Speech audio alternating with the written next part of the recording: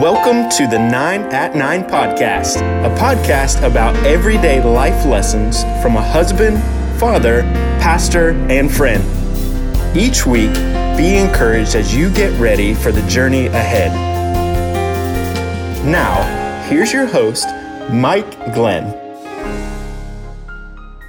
Happy Thursday. Glad you are still with us. Listen, if you have been in the South long enough and you go over to a friend's house more than once or twice, sooner or later somebody will say, get up and take care of that. You are family.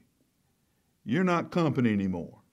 So you come in the back door, because we're not going to go and open the front door for you. If you come to our house, come in the back door, you're family. If you are family, then you go to the kitchen and get your own drink.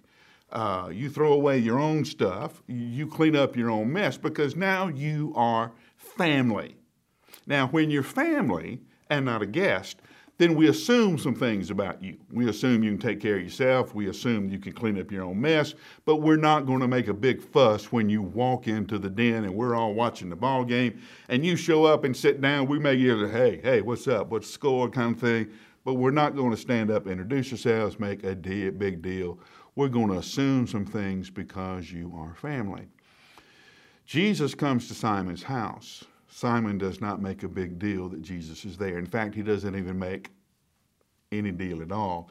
He doesn't greet Jesus with a customary washing of the feet. He doesn't allow Jesus to freshen himself up for dinner by giving him oil to anoint his hair, to take care of his skin and hair and his hands that you would do.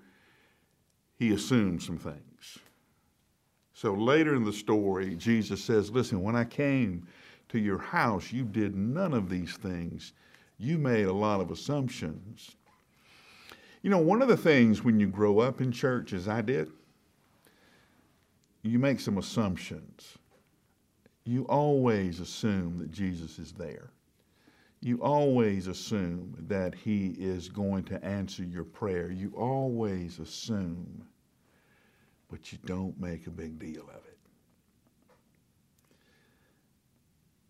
The woman broke down in worship, overwhelmed by the nearness of Jesus. Us? Well, Jesus is family. He can come in the back door if he wants to. He can get what he needs. He can sit down. But we're not going to make a big deal because we assume some things about Jesus. And one of the things we assume is that we know him as well as we think we do, or that we are close to being equal with him.